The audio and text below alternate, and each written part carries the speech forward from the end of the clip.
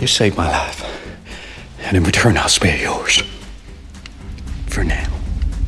You're a monster, Zook. I know.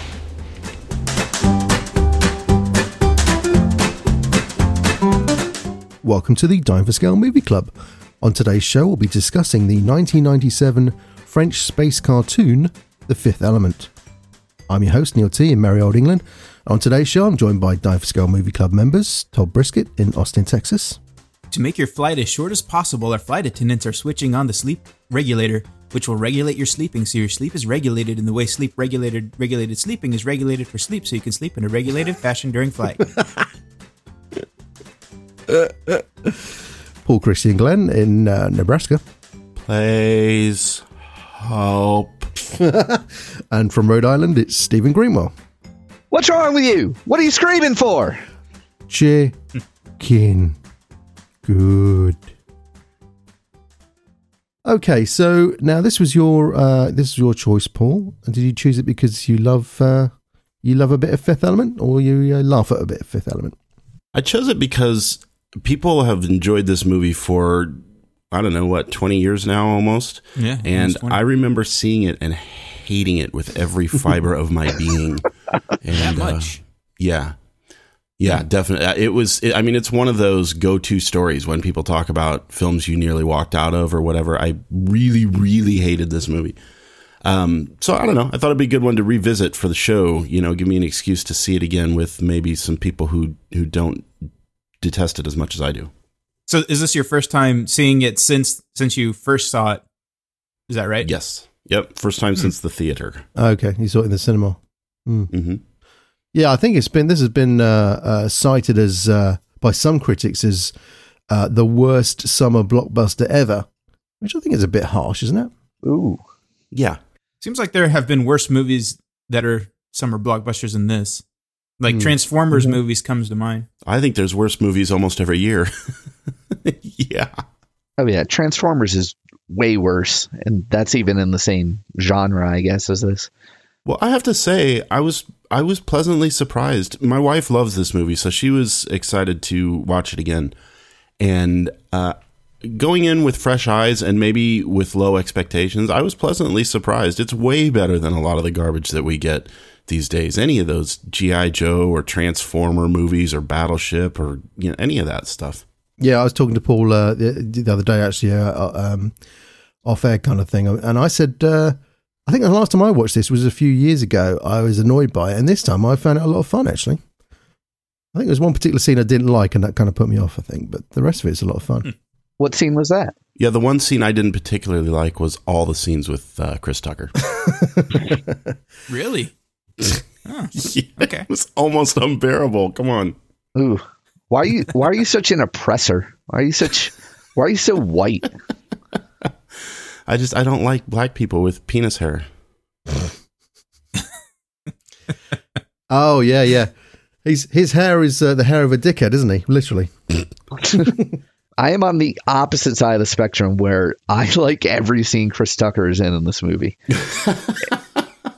And I'm not having a go at you either. I think the movie is so boring until he actually shows up. No, my man, no. Yeah, up until that point, it's two people who can't speak English. Bruce Willis and Mila Jovovich. What though? Chicken good. Yeah, that's good. Chris Tucker is the first one with any personality to appear on the screen in this movie. Actually, he's the only one with any personality. Well, Father Vito was okay, but everybody else is just a dullard.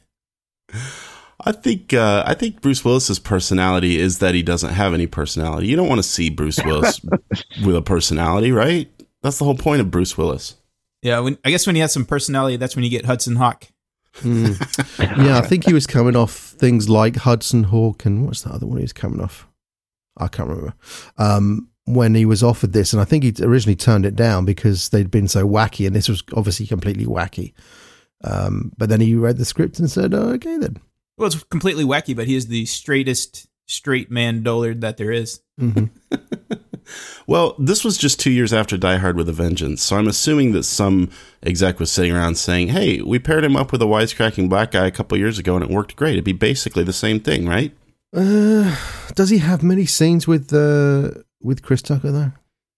I don't know. If he Pretty does. much in every Chris Tucker scene. Is he? Yeah. Yeah. Well, Chris Tucker, it's odd because I thought he was a bigger part of this movie, but really Chris Tucker's only in the back half. He shows up an hour in, and for that last hour, though, he is in pretty much every scene. He shows up an hour in and doesn't stop talking for the rest of the movie.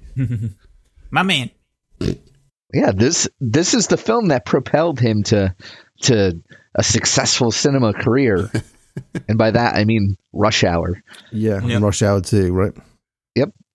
And I think is there a third Rush Hour? I feel like there is. There is, yeah. hmm Although I was familiar with Chris Tucker from the wonderful little indie flick called Friday.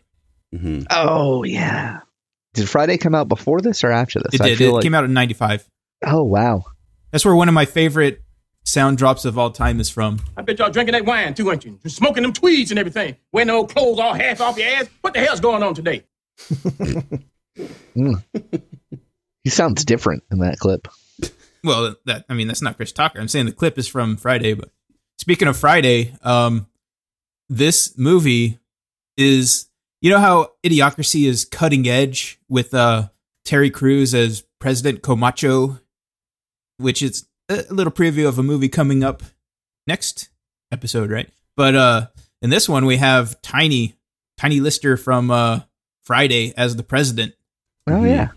I like to think of him as Zeus. Oh, I do too. I was just going to say that. No Holds Barred. What's he using? What's that one? Oh, No Holds Barred. It's a classic how could I have 1980s forgotten? movie. Is it wrestling? I'm guessing it's no. Or is Yeah, it that movie arm is on the short list of movies that we should watch, right? What is it? A wrestling or arm wrestling? One of the two, right? Oh, that's why you should watch it, Neil. It's Hulk Hogan's in that one, yes? That sounds Yes. wrestling. Mm-hmm. And Hulk Hogan is wrestling for people's lives. How are they spelling holes? Is that HOLES? Is it the kind of film that I haven't seen because I'm not into that kind of film? It's Yeah. a kind of film that I don't think anybody has seen unless they were a big wrestling fan back in 1980, whatever, 1980 hell. It came out in 89, and for someone, they had like actual matches promoting this with Tiny Lister. He is not a wrestler. He is just a tall man. So Yeah. That is his shtick, is he is a very large black man. yeah, actually, Grantland had a pretty good article on Tiny Lister. I want to say it was a year ago, where he talked about all of his problems. Like, I guess he had been in some financial problems recently and almost gone to jail, that sort of thing. It was pretty good. He was in The Dark Knight, wasn't he? Yeah. Yeah, for like 2 seconds. I think you're missing when we're talking about the star of this movie. And Luke Perry. His name popped up in the credits, opening Yeah. credits. And Luke Perry. He's Really? very highly billed for being in the movie for 3 minutes. He's not. Yeah, he's in that first scene, isn't it? Really, the first couple of scenes at least. Isn't this like right when he was coming off all of his 90210 peak? Yeah, 902. It has to be, doesn't it? Yeah, that's the kind of billing that and Michael Caine, and Laurence Olivier and Luke Perry. Well, Luke Perry was going a back big to deal, the man. whole He's got a the good list agent. of dullards in this movie. The list of dullards in this movie. Luke Perry actually was decent as the snarky little assistant You know, in his 3 minutes of screen time. Yeah, Kind of a pointless role, though, right? I mean, really, you remove that character, was. you lose nothing.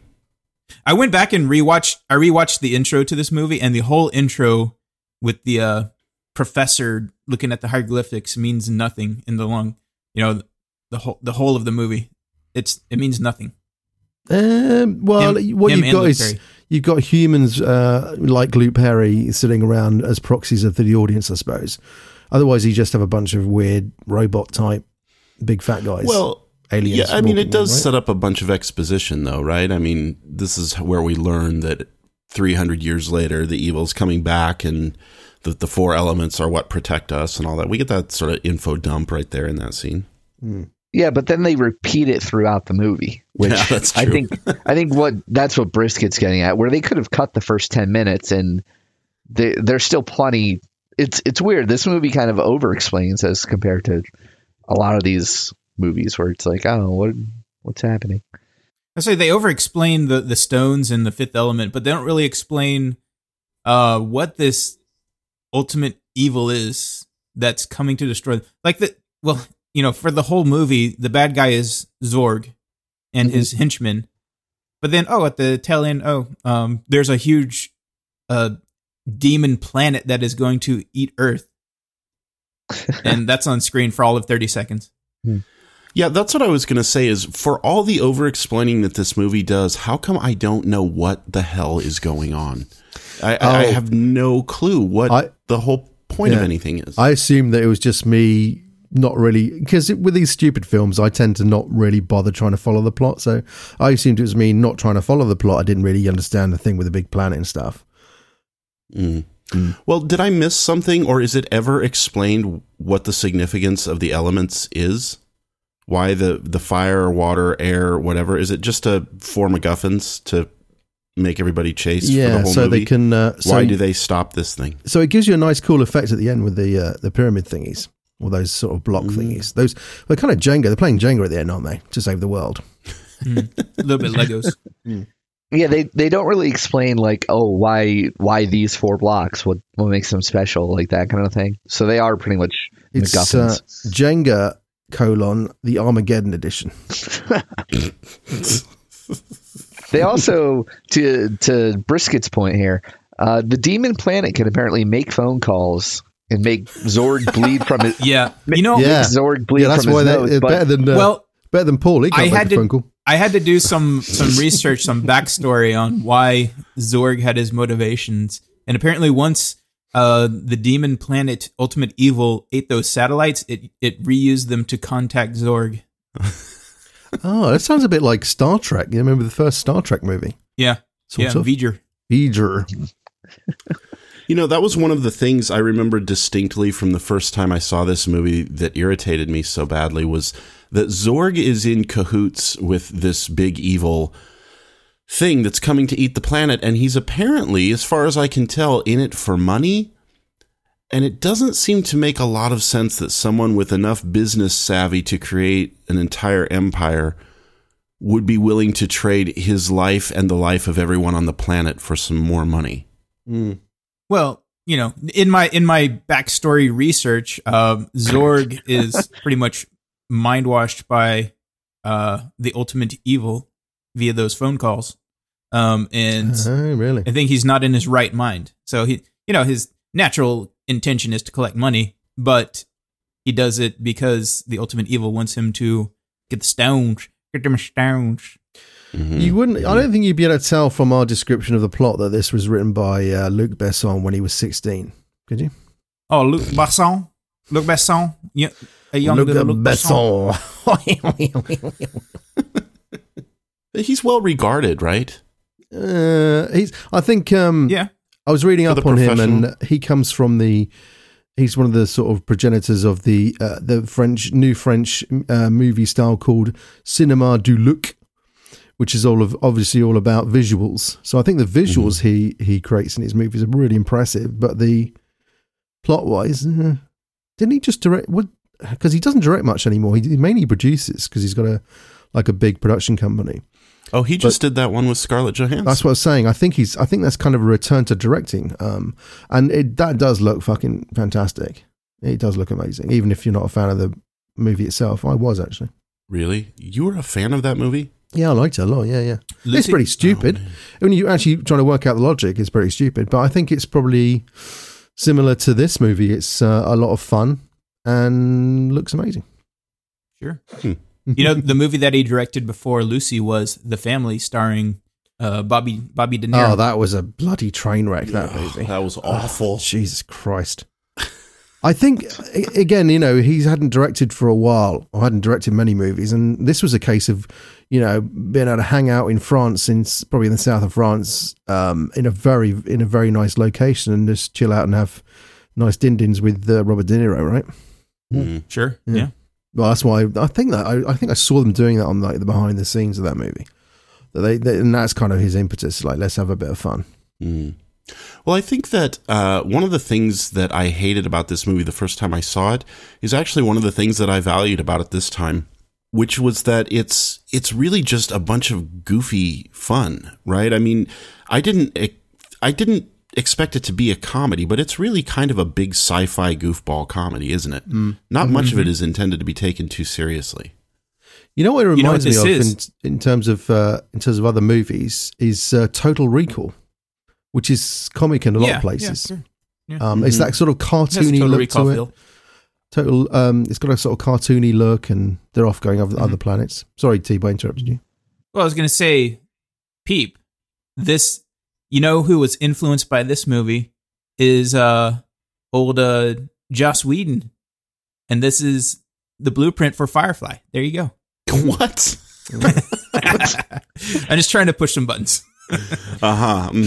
Speaking of So we similar have, movies, the opening to this and the opening to Stargate, I get confused with.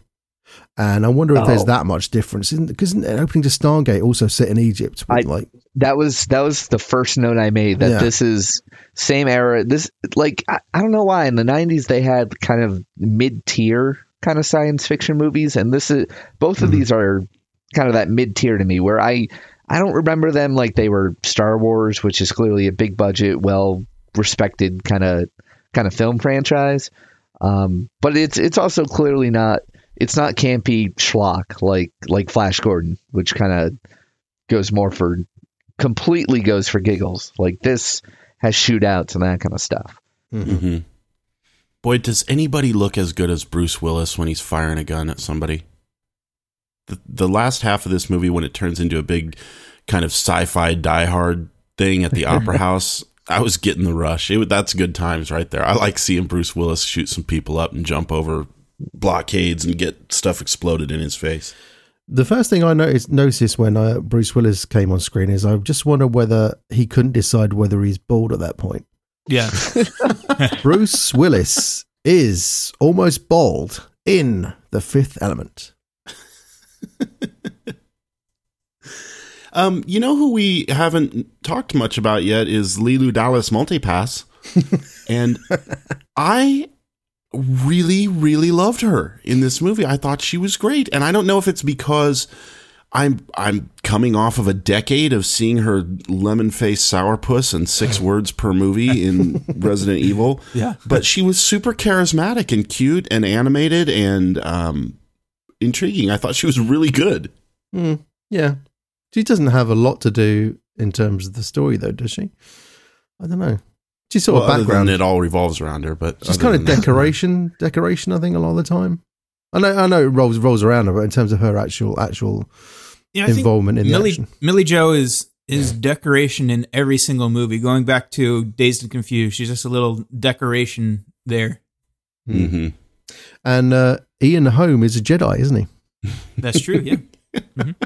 Liam kept insisting that was Alec Guinness. I was trying to make him guess who it was, and he couldn't get it. And he finally settled on Obi-Wan Kenobi, and I told him no, it's Bilbo, and he wouldn't budge. Nope, that's Obi-Wan Kenobi. If you squint, he's like a little Emperor Palpatine. Yeah. The irony there is that the two sort of production designers they hired to design the movie's look were a couple of French comic book artists. One's called Moebius. I think that's Jean Girard, and then there's another guy whose name I keep forgetting. But one of those guys did a graphic novel series, I think in the 70s, and allegedly George Lucas nicked a lot of those designs, not necessarily the story, but the designs, the looks of those characters, and used them in Star Wars. And there are interviews with George Lucas where in his library, and behind him you see bound editions of those comic books. So that's an interesting thing. So rather than them stealing the Jedi from George Lucas, maybe it was the other way around. I don't know. Scandalous. Dun, dun, dun. Who was talking about Jodorowsky? Somebody was talking about Jodorowsky the other day. I don't know if anyone's seen that one. Yeah, that's That was me. Did you see that one yet? Jodorowsky's Dune? I have not. I have acquired it, but I haven't had time to watch it yet. Because Jodorowsky also wrote, I don't know whether it was a movie treatment, but he wrote something with one of these guys. I think with Jean Giraud, or maybe it's the other guy. Jean-Claude Mézières. And they wrote some kind of book or movie treatment, and it was very similar to Fifth Element, and Jodorowsky sued, but they lost. Because there was... Well, I say it was very similar. The court said it wasn't similar at all. So he lost. The special effects are really impressive, I thought. Even now, they pretty much hold up, don't you think? Well, most of them. Not all of them. Some of the, like when the cab's flying around in Cartoon Land, that's kind of silly. Yeah, but I think that almost works because of the aesthetic. It's such a bright, candy-colored... That's true. Goofy-looking thing anyway. I think it kind of works. Mm-hmm. This movie... it definitely helps that they filmed it in London, and I hope I'm not saying this wrong. Mauritania, yeah. But Mauritania standing in for Egypt, right? Well, I'm from America. I don't need to know other countries, but it definitely shows up on the screen that they didn't film this on like some Hollywood backlot. Well, I don't know where the London thing comes in, because that would all have been that was all shot on stages in Pinewood, like the 007 stage. I think he's 5 stages in total. But they spent a shitload of money, though. I mean, that really shows on screen, I think. There's that bit where they blew up something. You know, they blew up some sort of palace thingy at the end. And I could have sworn that was a miniature, which is unfortunate because apparently it was the biggest indoor explosion in history and nearly burnt down the studio and nearly burnt down the building. So perhaps they could have done it with a miniature. I don't know. Well, nobody's perfect. Oh, the note I made about the flying cabs was that it went from really nice special effects to like Yellow Submarine. Remember the Beatles movie? That's what it looked like. Oh Jesus, what's this cartoon shit? You know what? I found it comforting that in the future, when cars fly, they still squeal out when they take off, or when they take a tight corner. Going back to Steege's point about it being shot in Britain, there are tons of British actors in this. Some of them trying to do American accents, some of them not bothering. There's one guy who's basically got a West Country accent, like a yokel accent, which is pretty funny. And Lee Evans, who's kind of the spiritual successor to like Harold Lloyd or Norman Wisdom over here. He plays this wacky sort of guy dressed as a sailor as well. And it's weird looking at him. The guy with the sticky out ears? Yeah, it's Lee Evans. He's a huge comedian now. He's like sells out arenas and stuff. Is ridiculous. You're like, fucking hell, look, it's Lee Evans playing an idiot sailor. Yeah. I'll tell you who has the most annoying voice in this movie is one of your countrymen named Tricky, the rapper. Yeah, I think he's the guy I was talking about with the... I think he's the guy playing with the West Country accent, the yokel accent, I think. Yeah, he needs to get that phlegm out of his throat. I just cut a little clip here. Everything's going as planned. All I have to do now is go to the airport, take his place, and I'll be in Flushing, and that's in 4 hours. It's horrible. Don't come back without the stones. It's horrible. He's not bothered at all, has he? Yeah. What about Gary Oldman then? Gary Oldman doing like a Ross Perot who meets somebody... He wasn't that bad. I mean, it's kind of a strange accent in the setting of this movie, but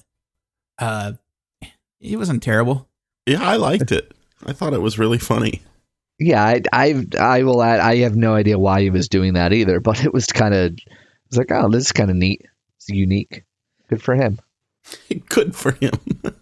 Keep getting those checks, Gary Oldman. Make with the voices, Gary. Come on. Is he one of our favorite actors of this generation? Like, I know he's in Batman. I know he is a tinker and a soldier and a spy. And a tailor. What he was in Leon, the Professional. Mm-hmm. Yep. What else is he good in? Like, is he a good actor? Oh, Sid and Nancy. No, Luc Besson. In this, I watched a few of the behind the scenes thingies, and he said that Gary Oldman was one of the best actors in the world. Then he said that they were kind of busy mates, like BFFs, and he agreed to do the film without seeing the script. But last year, in 2014, when asked about Fifth Element, Gary Oldman said, I'm going to quote him here. He said, "It was me singing for my supper because Luke had come in and partly financed my my movie Nil by Mouth." So Nil by Mouth was a pretty critically well-received, very tiny indie movie that he directed back in the day. So perhaps they're not busy mates anymore. Well, I mean, Luc Besson basically made Gary Oldman's career, right? He was in Sid and Nancy, which is, I hear he's no, good, I wasn't going to say that. I think his career was doing pretty well. He was kind of rising through the ranks. That was a very good role for him. Lee Harvey Oswald and JFK and Dracula and Dracula. That was a really good role for him. He was great in True Romance. In Leon, that was a great role for him. Yeah, so, Leon is Luc Besson joint. I think you could more say with Leon, it was more of a showcase of his acting skills rather than just, it wasn't like propelling him into the consciousness. It was more kind of like, look what I can do. So it may have helped. Well, let's not forget his hilarious turn in Friends. I think he was in 2 episodes of Friends, the 2-parter where Chandler and Monica got married, and he played the actor who spits on Joey and is drunk all the time.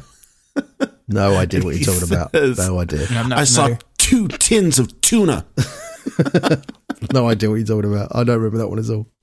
He tells Joey that a good actor spits on other actors. Oh, okay. And then Joey puts a turkey on his head and wanders around the apartment. That's on the British version of Friends. It's on Mates.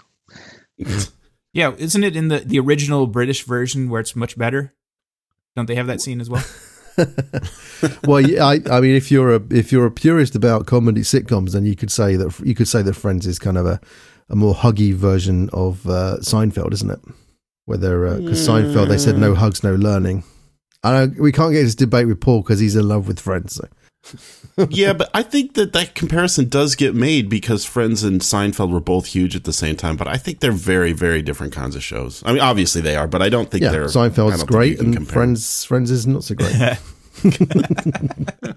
If I were to make one comparison between them, it might be that. Paul's gonna hang up now. You know what? It's a shame because I watched this film a couple of weeks ago when we first decided to do it, and I watched it with the trivia track on, and there were all kinds of neat little tidbits, but I didn't write any of them down because I thought, I'll remember all this stuff. I don't remember any of it. So that's my piece of trivia. Is that on the Blu-ray, the trivia track? Yeah. It's like a pop-up. Well, not even a pop-up video thing, but it's just text trivia across the bottom of the screen. I think they put that in there because the original US Blu-ray basically had no fucking extras. I don't know what else they put in there, but there's fuck all on there, I think. No, that was it. That was the only thing that was on there. Here's a little piece of trivia. David, the apprentice priest of Father Vito, is Billy Kimber from Neil, your countryman, your country's favorite show, Peaky Blinders. I don't watch Peaky Blinders. Peaky Blinders. I don't watch Peaky Blinders. Are you watching? You must be watching it because you keep talking about it, right? My name's Cillian Murphy. I'm in the fucking Peaky Blinders, mate. That's pretty dumb. Okay. I was actually surprised when I looked this up on Wikipedia. I did not realize that this was such a hit. I was only I was 13 when this came out. And I actually thought it was just, that's a nice movie. I didn't realize it made, it was, I feel like it was probably made a lot of money internationally, which probably helped it get to $263 million. Yeah, it was on a $90 million budget. Almost exactly 63 million in the US and then 200 million outside the US on a $90 million budget, and allegedly the 80 million of that was special effects because old Brucey, the original budget was the original budget was 100 million, and Brucey took a pay cut to do the movie because he would have been paid a lot more. Probably got points on the deal. Oh, let's hope so for him. Poor Bruce. Why do you suppose he did that? The Fifth Element was originally proposed to the studios by Luc Besson before Leon, And they went, you must be joking, we're not doing this movie for $100 million. Then Leon comes out and makes a shitload of money. And the studios go, okay, you can make it, but we're still not going to do it for 100 million. So, for whatever reason, they said 90 million. And that meant they couldn't afford Bruce. And so Luc Besson went to Bruce and said, sorry, I'm going to have to go with a cheaper actor. And he went, let me read the script. He read the script and said, okay, I'll do it. Oh. Well, Bruce Willis is, such a nice guy. Yeah, he's got a bit of a rep, hasn't he? Have you heard all those stories about him and what was that Cops thing with Kevin Smith? Yeah. That's a real bummer about him because he's been one of my favorite actors for many, many years. And you see him, I don't know if you guys remember, a couple of years ago, there were some videos that came out of him being a dick to interviewers. I think one of them was British, actually. And it was so hard to watch. I don't know about that. It may probably not the same thing, but there's a radio show I was listening to when he was doing some press, and the guy who does all the interviews was actually the news guy on the radio show, and he does these funny interviews where he talks about the movie for a bit, and then he asks stupid questions like what's your favorite fruit and that kind of thing. And most people have a bit of a laugh with it because if you're at these press junkets where they're at a hotel for like all day, you get bored with the same fucking questions over and over. So Dominic, is the news guy, would go in and ask silly questions, and usually the actors would respond well. Like it's a break for them because they don't have to keep answering the same questions. Bruce Willis, on the other hand, did not want to play ball, and he was like, I think one of the worst actors he'd ever had to deal with.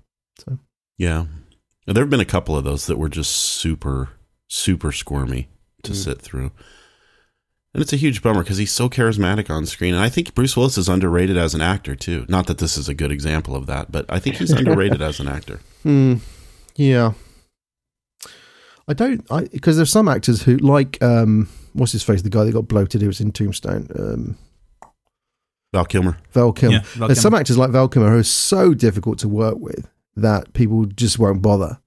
And I imagine that Bruce doesn't quite fall into that. And I imagine that also because he was such a big star, people had to overlook that and just cast him anyway to get the movie greenlit or whatever. Mm-hmm.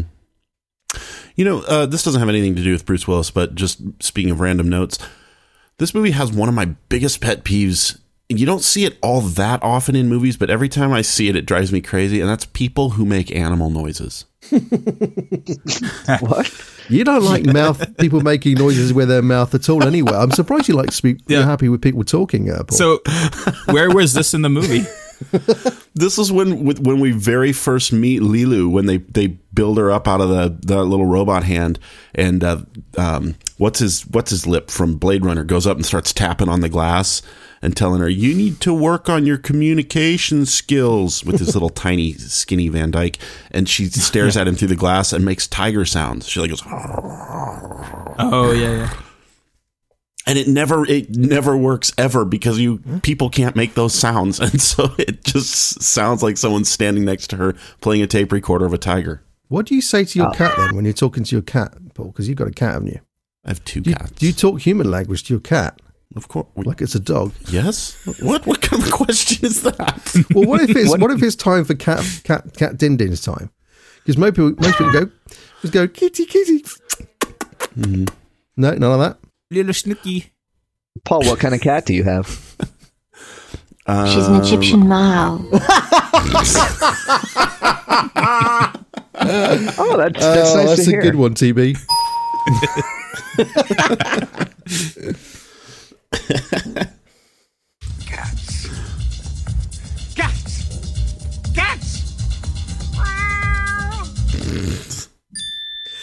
Yeah, sorry, Paul. You're talking about your cat.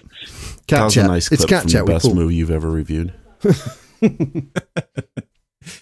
Steve wanted to know what kind of cat you got. I don't know. It's fat. I didn't. And stupid. I didn't actually. I just knew that Brisket had that clip chambered. Okay. Just queuing him up. I don't care about your stinking cat.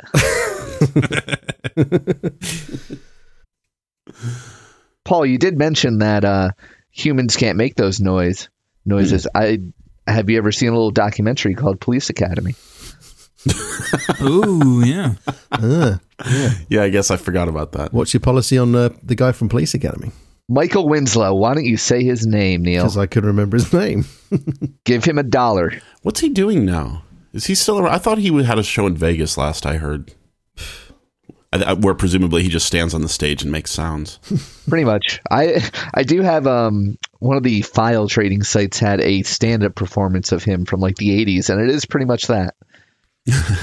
He used to sell CDs or tapes. It was just tracks of him making noise. Like you could skip to like Police Siren or whatever it is. Yeah, which kind of it kind of loses its effect when you can't see him when it's just when it's just a CD. I mean, it's the same thing when there's some beatboxers who release CDs, and it's like, well, why bother? This is just a CD then. Right.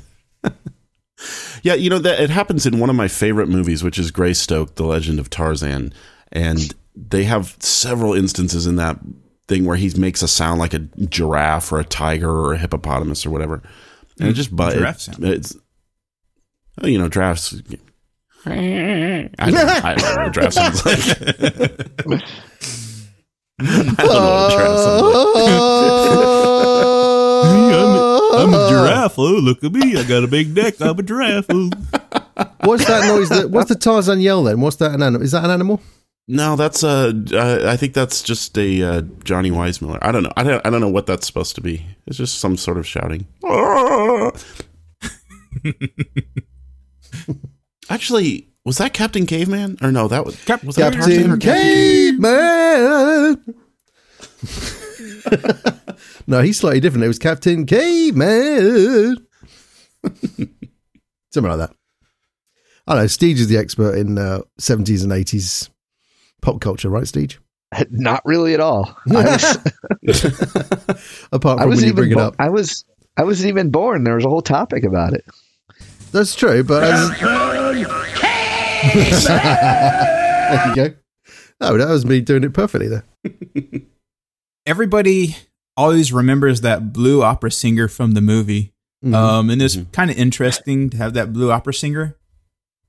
And they remember that song with like the techno beats on the opera track. Mm-hmm. But the music in this movie was pretty terrible. There's a lot of generic. Yeah, I didn't mind it too much. It was kind of an audio assault on your senses if you if you're watching on a nice screen and with some nice sound. It's pretty impressive actually. It's pretty much an assault on the senses. The whole thing really. Interesting piece of trivia about that blues singer was that she was with Luc Besson when they were making this movie. Mm-hmm. And on the trivia track, it was a little funny how they played it out because they mentioned first that he and her were together. Then they mentioned that the made-up language that Leeloo speaks was worked out by Luc Besson and Milla Jovovich together, and it took them so many hundreds of hours. And then they mentioned that like 6 months later, Luc Besson and Milla Jovovich got married. So apparently, while this lady was on stage practicing her song for the movie, him and her were in the trailer working out their language. Yeah. Millie Jo likes those directors. Mm-hmm. Well, she likes anybody she works with. She ran away with one of her co-stars from Dazed and Confused and got eloped with him. Yeah, I read that. Oh, that's true, yeah. Blue Alien Lady is a girl called Mai Wen, I think her name is, or Mai Wen. And they were together, they had a kid. They started dating when she was 15 and he was 32. And she had his kid when she was 16. Awesome. He's a cool dude. And then dumped her for Milla Jovovich. Mm-hmm. I will say she is in the Diane Lane All-Stars to me, where she looks better as she ages. Milla or the other lady? Oh, Milla. Oh. She can't be that old now. She was 21 when she did this, something like that, 20, 21. She is 39 now. 38, 39, yeah. And I think, well, also obviously she's kind of oddly attired throughout The Fifth Element. Oh, with the what do I call them? Undiges, a combination of undies and bandages. Undiges. Mm-hmm. Well, that, and also she's wearing like a Chucky wig for the movie, which is a little tough to get past. I mean, I still would, but Well, originally they dyed her hair, but her hair started falling out because they kept having to dye it, and so they decided to chuck a wig on there. Yeah, did we talk about this already? That apparently she has in her contract that every film she stars in, she has to appear naked in the first scene. Yeah. It's a good clause in your contract. Yeah, this is a PG-13 movie, and you get to see a little nip action, right? Yeah. Now, did you watch the whole thing with your young son then, Paul? I did. Yeah, actually, I did. There wasn't a heck of a lot to see, though, was there? Really? Is he a man now? I, as mentioned, watched this a couple weeks ago, so I knew what was coming up, and I just had him close his eyes. Although I have to say, I forgot that she kept. That's changing. A very Christian view of movies that you have there. Praise Jesus. Well, I figure if he's going to learn about this sort of thing, I don't want it to be from The Fifth Element. Let's at least get a good movie in place. Yeah, make sure it's when he's hanging out with his chums at their house and watching dodgy stuff on the internet, right? Yeah, you know what? It's funny. Two Speaking girls, of one him, cup. Dear God. Was that movie Corolla always complains about his parents bringing him to Papillon? Or oh yeah, no, I had some anal French rape flick. in there. Yeah, I've never seen that. That's bad. Dustin Hoffman getting anally raped or vice versa. No, not vice versa, I don't think. Oh no. the old anal rape and vice versa scene. During the scene with the opera singer, Liam said to me, "Wouldn't it be awesome if people could really sing like that?" And I said, "People really can sing like that, Bub. She's an opera singer." And he said, "Oh, I want to go to the opera." Oh boy! Actually, that was So that was dubbed by a real opera singer, and she couldn't sing that. Something to do with the changing of the pitch at such high speed. So they recorded little sections and then glued them together. Little snippets, yeah, all overdubbed. Hey, what was so one of the things that I lost track of during this, why was the Triforce in this movie? Because we kept seeing that image over and over, but there were 5 elements and 4 natural ones. No, the Triforce was the 3 planets aligning in a solar eclipse to create the portal. Oh, there was a portal? Yeah, that's where the ultimate evil black planet came out of. Oh, right. So every 300 years they line up and he comes barreling out of there. Every 5,000 years. Does he respawn every 5,000 years? Or once he's dead, is that it? Apparently he needs a little couple centuries to recuperate until he can try again. You know, he never gives up.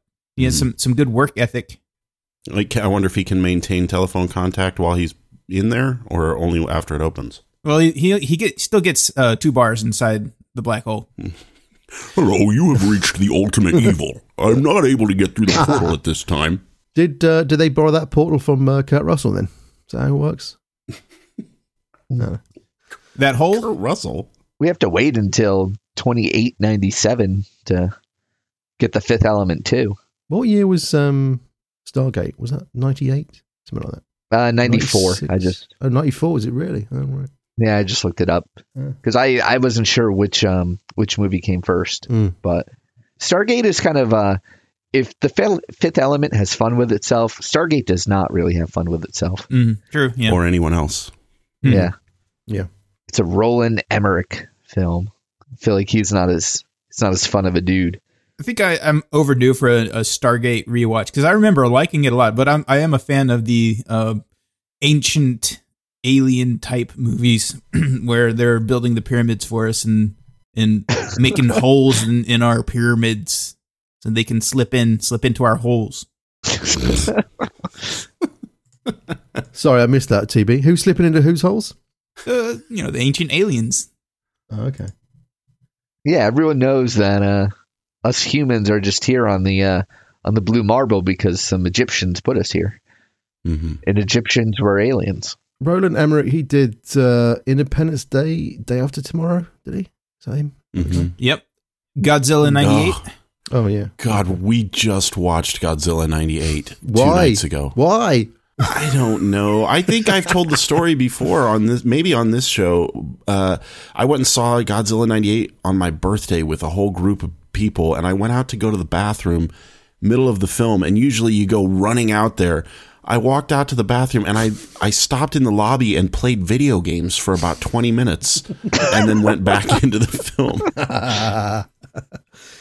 Yeah, that's not a good sign. Oh, God, that movie's so bad. The Puff Daddy song was pretty good. Yeah, that's what I was about to say. Is the best thing about Godzilla '98 is the soundtrack. Mm-hmm. Had some rage on there. Hewn from That Raw P. Diddy Cloth by song. Puff Daddy, by P. Diddy. He completely made that song up by himself. Very artistic. You know, I used to know every word to that song. Or maybe it's a case of him. No ability to create. I don't know. Hear my cry, hear my call, lend me your ear, see my fault, see my error, know my fault. What was that? He ruined a bloody Police song as well, didn't he? Was it Every Breath You Take he ruined? Yeah, it was. Yeah. About Biggie Smalls? Was it about Biggie Smalls? Fucking hell. Wait, what do you mean he ruined it? It was that was like yeah. Well, the original song, by the way, is about him stalking a lady. Stalking, yeah. Okay, yeah. There's I one like about it. him being eye raped by his school kids because he used to be a teacher. Young teacher, the Yeah, classroom. don't stand so close. Yeah, to that's me. the one. Yeah, oh, that's a different one, isn't it? Yeah. I like Yeah, it when you- hip hop artists do that because then I can feel cool. I'll be And like, oh yeah, I Roxanne- like that Puff Daddy song. Roxanne, their first hit was about a whore. There's a bit of a sort of trend there with the Police songs. I didn't want to say this, but I think some musicians might be sexist. Mm-hmm. Interesting. Not sexy, sexist. Yeah. There's nothing wrong with being sexy.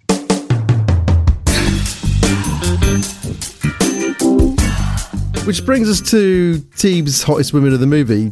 Do you want to rate the different How air stewardesses, dare Teeb? you? I do not rate women based Oh, on their sorry. appearance.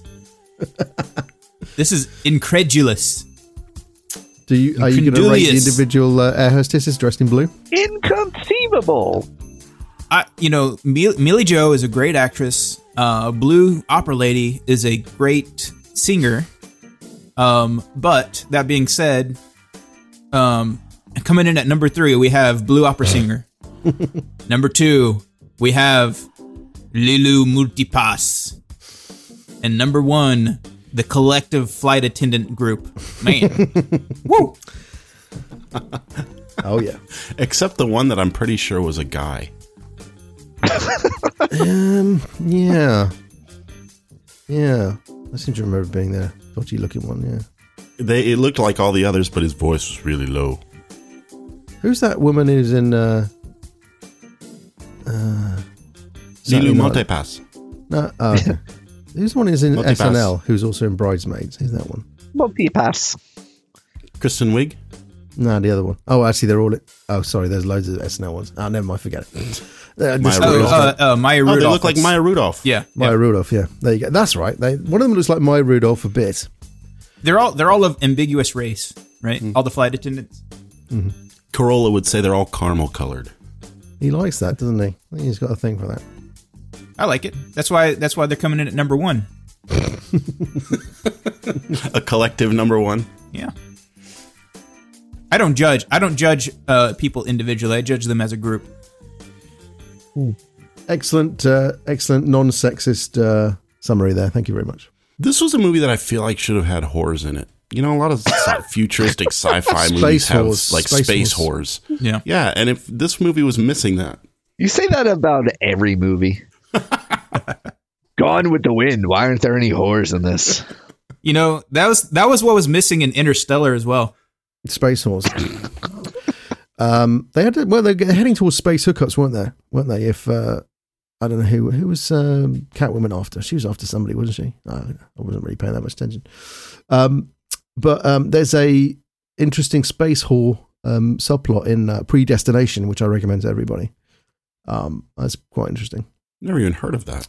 Oh, it's a fantastic. If you like your was it you I was talking about Primer, the indie movie? Primer. Maybe I don't remember. I know about Primer, but no, it's Eric Marshall, wasn't it, on one of ours? But yeah, if you like Primer, TB, you got to watch Predestination. I will. I love to. I love Brilliant. Primer.